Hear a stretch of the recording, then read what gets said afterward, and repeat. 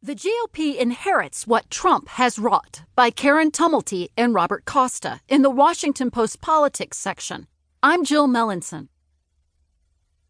The darker forces that propelled President Trump's rise are beginning to frame and define the rest of the Republican Party. When GOP House candidate Greg Gianforte assaulted a reporter who had attempted to ask him a question Wednesday night in Montana, many saw not an isolated outburst by an individual.